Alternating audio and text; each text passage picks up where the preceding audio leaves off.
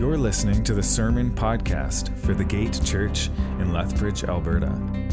For more information, to contact us, or to support this ministry, please visit thegate.org.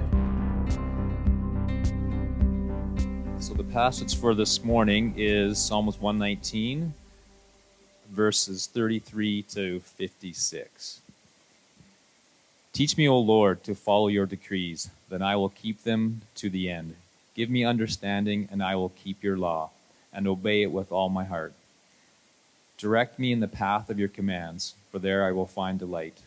Turn my heart toward your statutes, and not toward selfish gain. Turn my eyes away from worthless things. Preserve my life according to your word. Fulfill your promise to your servant, so that I may be feared. Take away, so that you may be feared, not me. Take away the disgrace I dread, for your laws are good. How I long for your precepts. Preserve my life in your righteousness. May your unfailing love come to me, O Lord, your salvation according to your promise. Then I will answer the one who taunts me, for I trust in your word. Do not snatch the word of truth from my mouth, for I have put my hope in your laws. I will always obey your law forever and ever. I will walk about in freedom, for I have sought out your precepts. I will speak of your statutes before kings, and I will not be put to shame. For I delight in your commands, because I love them. I lift my hands to your commands, which I love, and I meditate on your decrees. Remember your word to your servants, for you have given me hope.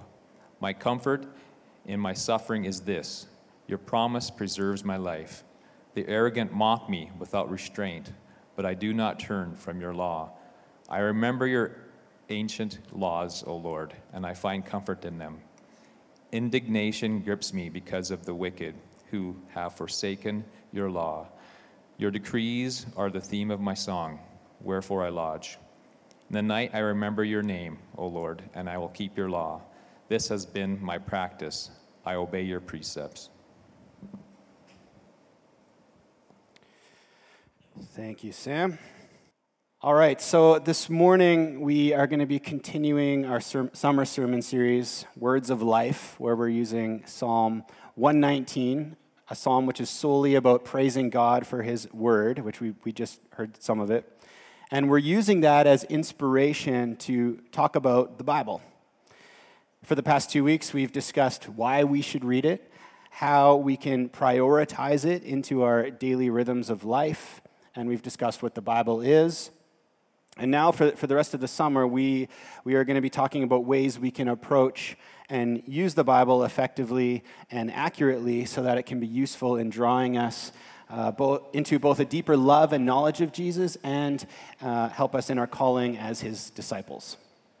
More specifically, we're going to be learning ways to study the Bible and also how to contemplate and pray through Scripture, how to use it in spiritual warfare and for discernment, how to use it in evangelism, and how to use it in our lives as our guide, and of course, how to use it to build each other up. So all good things. This is what we're going to be learning for the rest of the summer. So basically, our desire is to give you the tools to approach and apply Scripture with confidence and with an eagerness to discover what God truly has to say to us and how and when we get to that point, we discover how amazing the Bible is in changing and transforming us. So, because as Jesus once said, then you will know the truth, and the truth will set you free.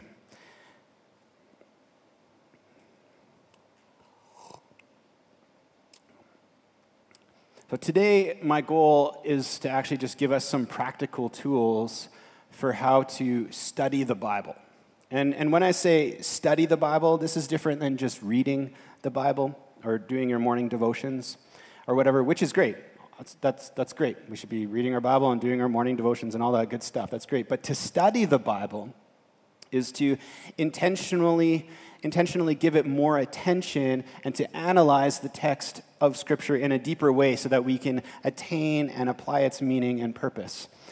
As David proclaims in Psalm 119:34, which we just heard, give me understanding that I may keep your law and observe it with my whole heart. So to study the Bible is to desire that, to seek understanding, to gain understanding of it so that we can be changed by it. So that's what we're going to be talking about this morning, how to study the Bible. And I get that for many, this might seem like a daunting task reserved only for pastors or theologians or Bible scholars, but that is a lie. That's simply untrue. That's simply untrue. First of all, we need to realize that every Christian, every believer is a theologian. We're all called as followers of Christ. And more than that, we're all given the opportunity and we're equipped with the Holy Spirit to read and interpret Scripture. And one of the amazing things about Scripture is that its concepts are both simply attained, while at the same time its depths are so deep that one could study it for a lifetime and never reach the bottom. So the point is that you don't have to be a master at biblical interpretation to begin to study the Bible, and yet no one is ever done studying it. There's always more to discover and grasp. Secondly, the task isn't as daunting as it might seem. Yes, there are those who study the Bible in academic ways and in depths, and that the average person couldn't, go into the original languages and all that kind of stuff. But that's not what we're going for here this morning. Again, my goal this morning is to simply help us approach Scripture in a way that we can infer its meaning and purpose to the point where we can grow closer to Jesus and in our understanding of Him. That's the goal.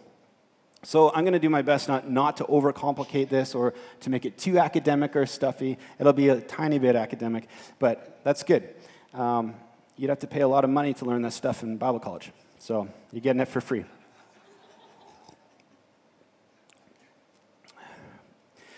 Besides, when it comes to in interpreting or understanding words and language, you might be surprised to learn that most of us are already naturals at it anyway, because whether we realize it or not, we often intuitively or already instinctually ask the right questions in order to understand what we're reading, don't we? To show you this, I grabbed a random book off my bookshelf at home, and I just randomly opened it. And I'm choosing the first paragraph that I read, actually, and I'm going to read that to you. And as I read it to you, I want you to try to understand what's going on in that paragraph, okay? Is it up there? Yeah, it's up there for you as well. Here we go. So try to understand what's going on. So Torque Tudorwith, what a name, right? Seemed well pleased to allow his piglets to scatter while he escaped north and east with the main body of the Vandali host. There must have been a purpose to this mad design, but I could not discern it. Still, we pursued relentlessly, catching them when we could, fighting when battle was offered, but mostly arriving a day behind their latest flight. Futility dogged us, and the constant sun burned us black. Provisions ran low, a persistent problem, nagging as the ache in our empty bellies. Who understands what's going on in this passage? Fully, completely. Yeah? No one. You can't, right? Because I just pulled right out of context. So naturally, then, what questions came to mind as you read it? I'm guessing they were questions like, what's going on here? What's the plot? What's the setting? And what events happened before this took place? What character is telling the story here? Who's the Vandali host? Why are they fighting? And why are they being chased? Who's chasing them? Are the pursuers, why are the pursuers hungry? Are the pursuers the good guys or the bad guys? Are the piglets actually piglets? Or is that a metaphor? And on another level, we might ask, what book is this? Right? Who's the author? And what genre of book is it? All good questions to ask to try to bring understanding, right? And for anyone who's actually curious, this is a book called Pendragon, and it's written by a Christian author, Stephen R. Lawhead, who's one of my favorite authors. And this book is all about King Arthur, actually, his rise to the throne. and it's written from the perspective of Merlin. So if you're nerdy like me and you're into fantasy, highly recommend. Anyways, besides the point, when we ask those questions, though, when we asked those questions about that paragraph, what we were already doing was applying the basic tools of literary analysis. And then in the same vein, when we ask those same types of questions to the Bible, this is what scholars refer to as the practice of hermeneutics. Everyone say that word with me, hermeneutics. So biblical hermeneutics is the branch of knowledge that deals with interpretation, how to interpret the Bible. It's a fancy word for the practice of studying the Word of God deeply, observing and asking the appropriate questions which can help us get to the applicable and true meaning of the text. Again, we're basically all naturals at this because we're curious people. In fact, we actually learn to ask these types of questions at an early age. If you've ever raised a toddler or spent any amount of time with one at all, you know what I'm talking about, right? They're always asking questions. Why this? And what's that? And why should I? And on, right? And they're relentless. And hermeneutics is simply the practice of being intentional in doing this with the Bible, right? So it's not that complicated. Though, on the flip side of that, unfortunately, we also tend, as humans, to be naturals at placing our own bias, assumptions, and ideas into what we read as well, which can result in misinterpreting the Bible in a way that suits us or agrees with our individualistic opinions. As Charles Spurgeon once wrote, we sometimes read Scripture thinking of what it ought to say rather than what it does say. So, as Christians, we not only have the glorious opportunity to understand Scripture, we also have to be careful to make every effort to do so properly in order to avoid misinterpreting and therefore misrepresenting God. 2 Timothy 2:15 says this, present yourself to God as one approved. And what does that look like? It looks like a workman who does not need to be ashamed and who correctly handles the word of truth. Who correctly handles the word of truth. We have a responsibility to correctly handle the word of truth. So what this means, before anything else, is that we need to be willing to approach Scripture with humility. Right? Making every effort each time we open the Word of God to set aside our own assumptions or what we think we want the Bible to say, and instead do our best to come before it with fresh eyes to see and with ears to hear, with the desire to let God's living Word speak to us so that it can have its proper effect on us. Does that make sense? Part of this process is acknowledging and recognizing the difference between approaching the Bible objectively versus subjectively. Objectively versus subjectively. And this is what theologians call the difference between exegesis and eisegesis. There's a couple more academic terms for you here. Exegesis means to lead out of or to show the way. In other words, it's the process of objectively examining the words of Scripture and allowing them to lead you to their meaning. On the flip side of that is eisegesis. So that means to lead into, which basically means that's the practice of subjectively reading into the text. It's when the reader places their own meaning, ideas, and assumptions into the Bible, making it say whatever they want it to. I'm sure you've seen people abuse Scripture like that before. Simply put, exegesis allows us to agree with the Bible, whereas eisegesis seeks to force the Bible to agree with us. And when I say it like that, most of us would think, yeah, eisegesis, that's not right. Who would do that? Who would do that? But the truth is that reading Scripture subjectively happens more than we realize, and we all do it on some level. We all do it on some level because it's incredibly difficult to be fully objective, especially in our current culture where truth is relative and individualistic, often based on feeling.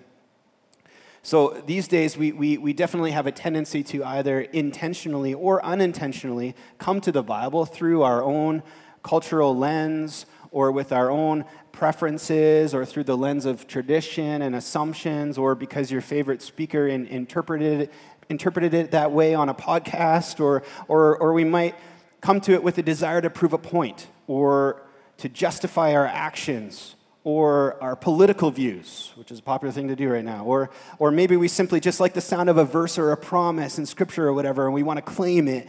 And the end result is we pull it out of context as it suits us, or we misinterpret it, or misapply it, or twist it to our liking, sometimes with potentially harmful effects. Or as Peter writes in his second letter about those who twist the words of Paul's letters for their own purpose, they do it with destructive results. So ultimately, what I'm getting at is that in order for the Word of God to have its full effect on us, we need to allow it to teach us, not the other way around. If the Bible says something contrary to our opinions or our desires, it's not the Bible that needs to change. The Bible should change us. We cannot change the Bible. At one point in the book of Acts, Paul and Silas were ministering the gospel of Jesus Christ to some Jews in the town of Berea. And it says in Acts 17:11, it says, "Now the Berean Jews were of more noble character than those in Thessalonica, for they received the message with great eagerness and examined the Scriptures every day to see if what Paul said was true." Let's be like the Bereans. Let's be the type of people who eagerly examine the Scriptures to find truth.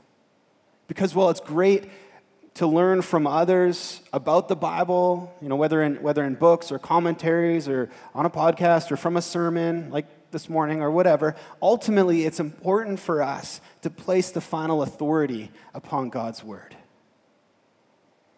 And so to that end, I want to lead you through a simple, tried and true process for studying the Bible, which is often called the inductive Bible study method. And to be clear, I didn't make this up. This is a common practice of how to approach the Word exegetically, or rather in a way that we can objectively allow the text to lead us into its meaning. Of course, before I talk about this, I want to emphasize once again the importance of prayer and allowing the Holy Spirit to lead us into truth. Because taking that posture of humility before the Lord and asking Him to speak to us is how we should approach the Bible at all times. Whether we're just reading it or whether we're studying it more in depth, like we're talking about this morning, it's always about coming to the Lord in prayer first and asking Him to lead you into the truth. And these practical steps are just going to help with that process. And to that end, the inductive Bible study method has 4 steps. Number 1 is observation. Number 2 is interpretation. Number 3 is correlation. And number 4 is application. So observation, interpretation, correlation, and application. So let's go through each step together. So we'll start with observation. So the inductive Bible study method starts with observation. And you might guess that the purpose of observation is to get to that place where we can objectively read the text on its own terms and within its own context. So two of the biggest enemies of observation are familiarity, and as I mentioned earlier, also reading the Bible out of context. Familiarity and reading the Bible out of context. So first of all, we can become so familiar with a passage that we think we already know what it says. And so we just gloss over it, and we just presume the meaning. And even worse, sometimes what we'll find is that what we think of as familiar isn't actually even in the Bible. Like in the story of Noah, let's say, when he perseveres in faith, even though he gets made fun of and persecuted for building the ark. Right? We know that story, right? But we've become so familiar with that narrative that when we gloss over the passages in Genesis 5 to 7, we might even fail to realize that Noah actually never gets made fun of and never gets persecuted at all. That's a VeggieTales rendering of the story, not a biblical one, right? Which means that it's obviously not the point of the story either, even though maybe you've heard messages about that. So familiarity is often an enemy of observation. And secondly, it's so easy for us to treat the Bible, as Tim Mackey from the Bible Project calls it, as a grab bag. We treat the Bible as a grab bag. Like we just kind of like open it up and pull verses out of context, and we end up misapplying the ones which sound good to us, and then we ignore the ones that don't sound good to us. But we already experienced the issue with that when I quoted that passage from that novel earlier, right? When you pull something out of a context, you have no idea what's going on. Unfortunately, the Bible is abused this way more than any other book. But the process of observation calls us to come before Scripture with fresh eyes and to view and process what we're reading within the context of the whole book or the whole letter or the whole poem, and with the author's purpose in mind. That doesn't mean we always have to read the whole book or anything like that, but we come to it acknowledging that it's part of a whole. And it calls us to ask basic questions like, who is the author? What's important? And who is the intended listener? And what's the historical setting? And what's the culture of the audience? What's the author's purpose? What genre is it? Right? Is it a poem, a song, historical narrative? Is it a law, a prophecy? Is it a parable? The Bible has all of those and more, and so we need to understand what we're reading. And then we can ask, what type of language and grammar does it use? Is it literal, or does it use metaphor, or allegory, or hyperbole, or personification, right? And then from there we can ask what themes and what emotions stand out in the text. So just asking simple questions, and these are simple questions which can help us contextualize the passage and therefore help us to understand the original meaning. And so a simple example for this is if we turn to the Gospel of John, we can surmise that it's written by John, one of the disciples of Jesus, and is meant to be an eyewitness account of Jesus' ministry and teaching, but he also specifically tells us the purpose of why he wrote it. He says it in John 20, 30, 31. He says this, he writes this, Jesus performed many other signs in the presence of his disciples, which are not recorded in this book, but these are written that you may believe that Jesus is the Messiah, the Son of God, and that by believing you may have life in his name. And so we can see that his purpose, he tells us, his purpose in writing this witness account and even the reason he chose the specific accounts of Jesus to tell us and why he wrote them in the order that he did even, rather than in the order they actually happened like Luke does in his gospel account. He does this to ultimately show his readers that Jesus is the Messiah, the Son of God, so that they believe. So we know his purpose. And in knowing his purpose, that means we should then read each chapter and verse of the Gospel of John from that lens. This is why he's writing it. Now, that's not the only lesson we'll find, of course, far from it, but that's the underlying purpose of the whole narrative. Another example is Paul's letter to the Corinthians, which we studied earlier this year.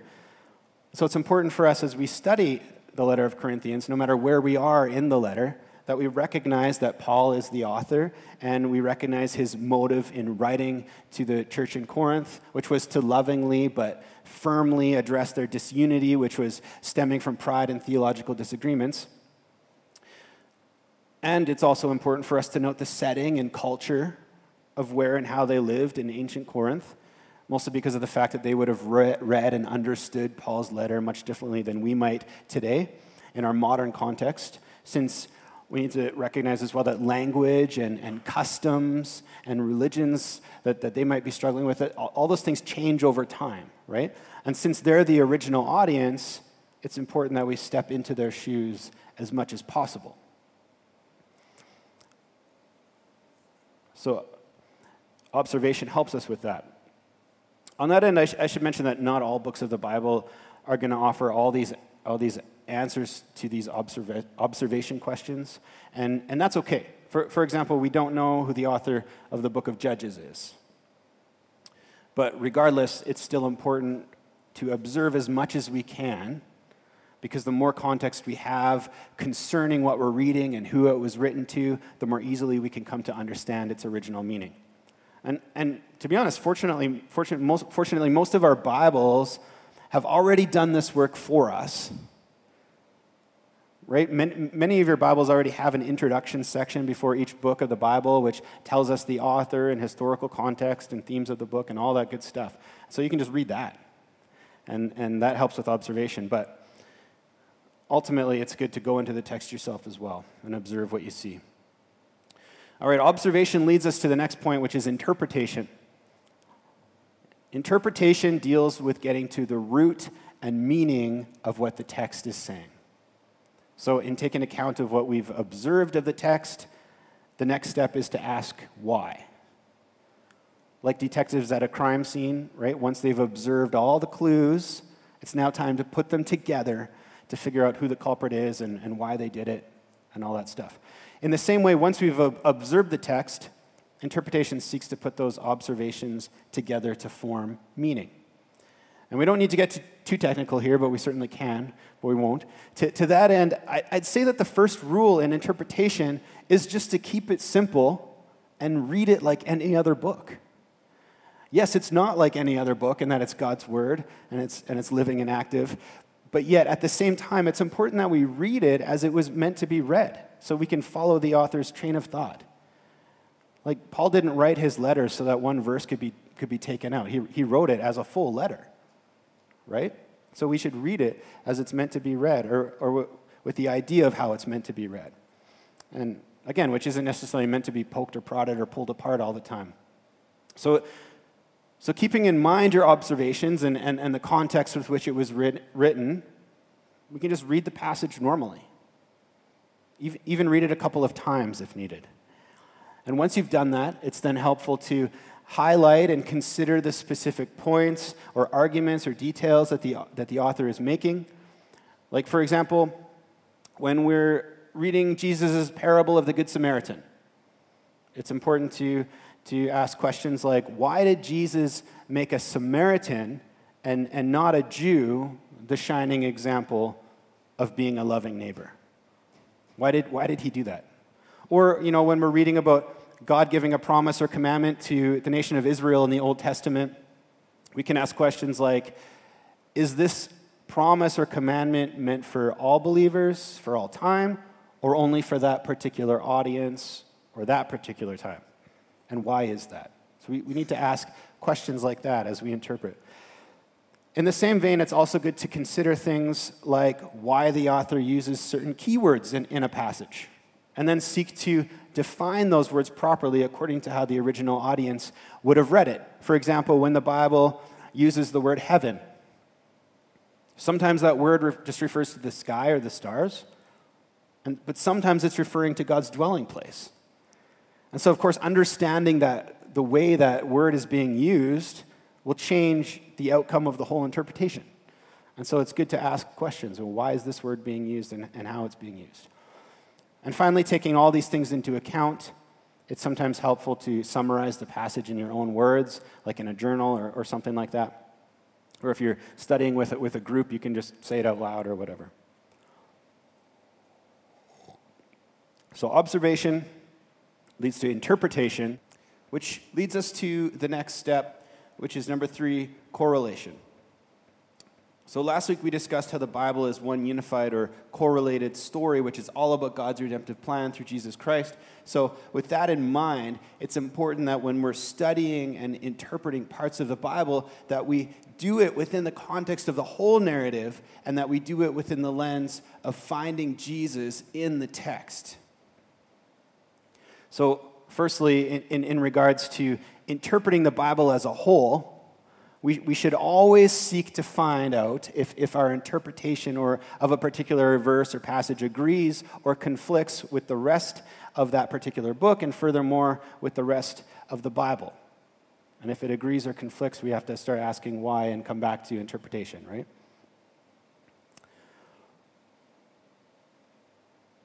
It's also helpful to look up and read any cross-references. We talked about last week how there's 63,779 cross-references in the Bible. It's incredible. The Bible's constantly quoting itself and referring back to itself and forward as well. So it's important to look at those cross-references, like where the author might be quoting or referring to another verse or passage in Scripture, and then see how they relate to the passage. And sometimes doing this opens up the text in a huge way. For example, when we're reading about the design and descriptions of the tabernacle or the temple, that might seem really boring and really random. Like, why is God so specific about all this? Until we go back to Genesis and read the description of the garden and find that God's not just really particular about home decor or whatever, but rather the designs are meant to be a copy of the Garden of Eden, where God's presence dwelt with man. And suddenly we see that the temple and the tabernacle are these amazing, beautiful things about God dwelling with man in the garden. And secondly, in regards to the whole Bible pointing to and being centered around Jesus and the good news of his kingdom, it's always important that we seek to understand how the passage we're reading does this. Like, how does it point to Jesus? Does the passage promise Jesus or point to our need for him, or does it explain him, or does it feature him, or does it hint at his coming, or whatever else? Again, we should always seek to find him in his word, because he told us that the word is about him. And the whole point of Scripture is to draw us to him and to teach us how to live for him. So, for example, when we're reading the story of David and Goliath, quite often a popular moral lesson people might draw from that story is that, like David, when we put our faith and trust in God, we can also defeat our giants. Right? How many of you have heard that message before? Right. So that lesson isn't wrong per se. But when we're focused on looking for Jesus in the text, what we'll find is that the whole point of that historical narrative is really to show us that the Israelites couldn't do it on their own. They needed a savior and king to stand in their place and to fight the battle for them. From that perspective, we can infer that David's actions are actually pointing us to the fact that we also need a willing savior and king to fight our battle over the enemy and over sin and death for us, which Jesus did at the cross. And so we see it's all about Jesus. It's all about Jesus. And so when we read it that way, putting Jesus, rather than placing ourselves in the hero's shoes, which we're inclined to do,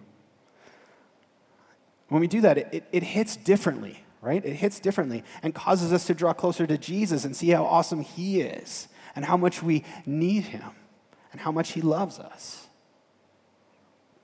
But that leads us to the final step, which is application. Application. How does this apply to us? And there's a huge difference between knowledge and transformation.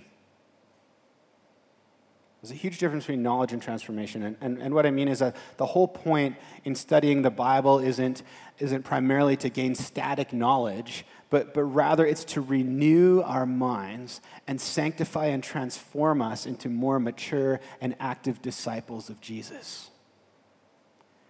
So as we come to know and interpret a scripture passage's meaning, we should also be humbly submitting to it so that it can have its effect on us. Whether it's allowing it to convict us and draw us to repentance or to confess a sin, or whether it's to challenge us to walk in faith and draw closer to Jesus, or to adjust our lifestyle in some way that's more honoring to God, or calling us, or whether it's calling us to serve another believer or our neighbor in a specific way, or whether it's to encourage us to share the gospel with a friend, or maybe it'll just draw us to adjust the way we approach and relate to God in prayer. Whatever it is, whatever the scripture passage does for us, it's important that we're not just studying it for the sake of knowledge, but rather that we always prayerfully consider how the meaning of the text should apply to our lives and make us more like Jesus and more obedient to him. Does that make sense? Application. We need to apply it to our lives. Allow the text to change us and mold us. All right, so hopefully that wasn't too daunting for you all. I encourage you to take this information and to go home and try this Bible study method for yourself and see how it goes. If you weren't taking notes and you want to revisit this, we'll put it on our podcast. It's still on our Facebook page, so you can review if you want to. But I encourage you to take this home and try this Bible study message or the method for yourself, or with a group or whatever, and see how it goes. And to be honest, it does take practice, but it's worth it as you dig deeper into the Bible and discover more and more of its riches and its depth. Bible study is simply about submitting to what God wants to say and what God wants to teach us through his word. And my prayer, the whole point of this series this summer, my prayer is that we as a church would become increasingly hungry for it.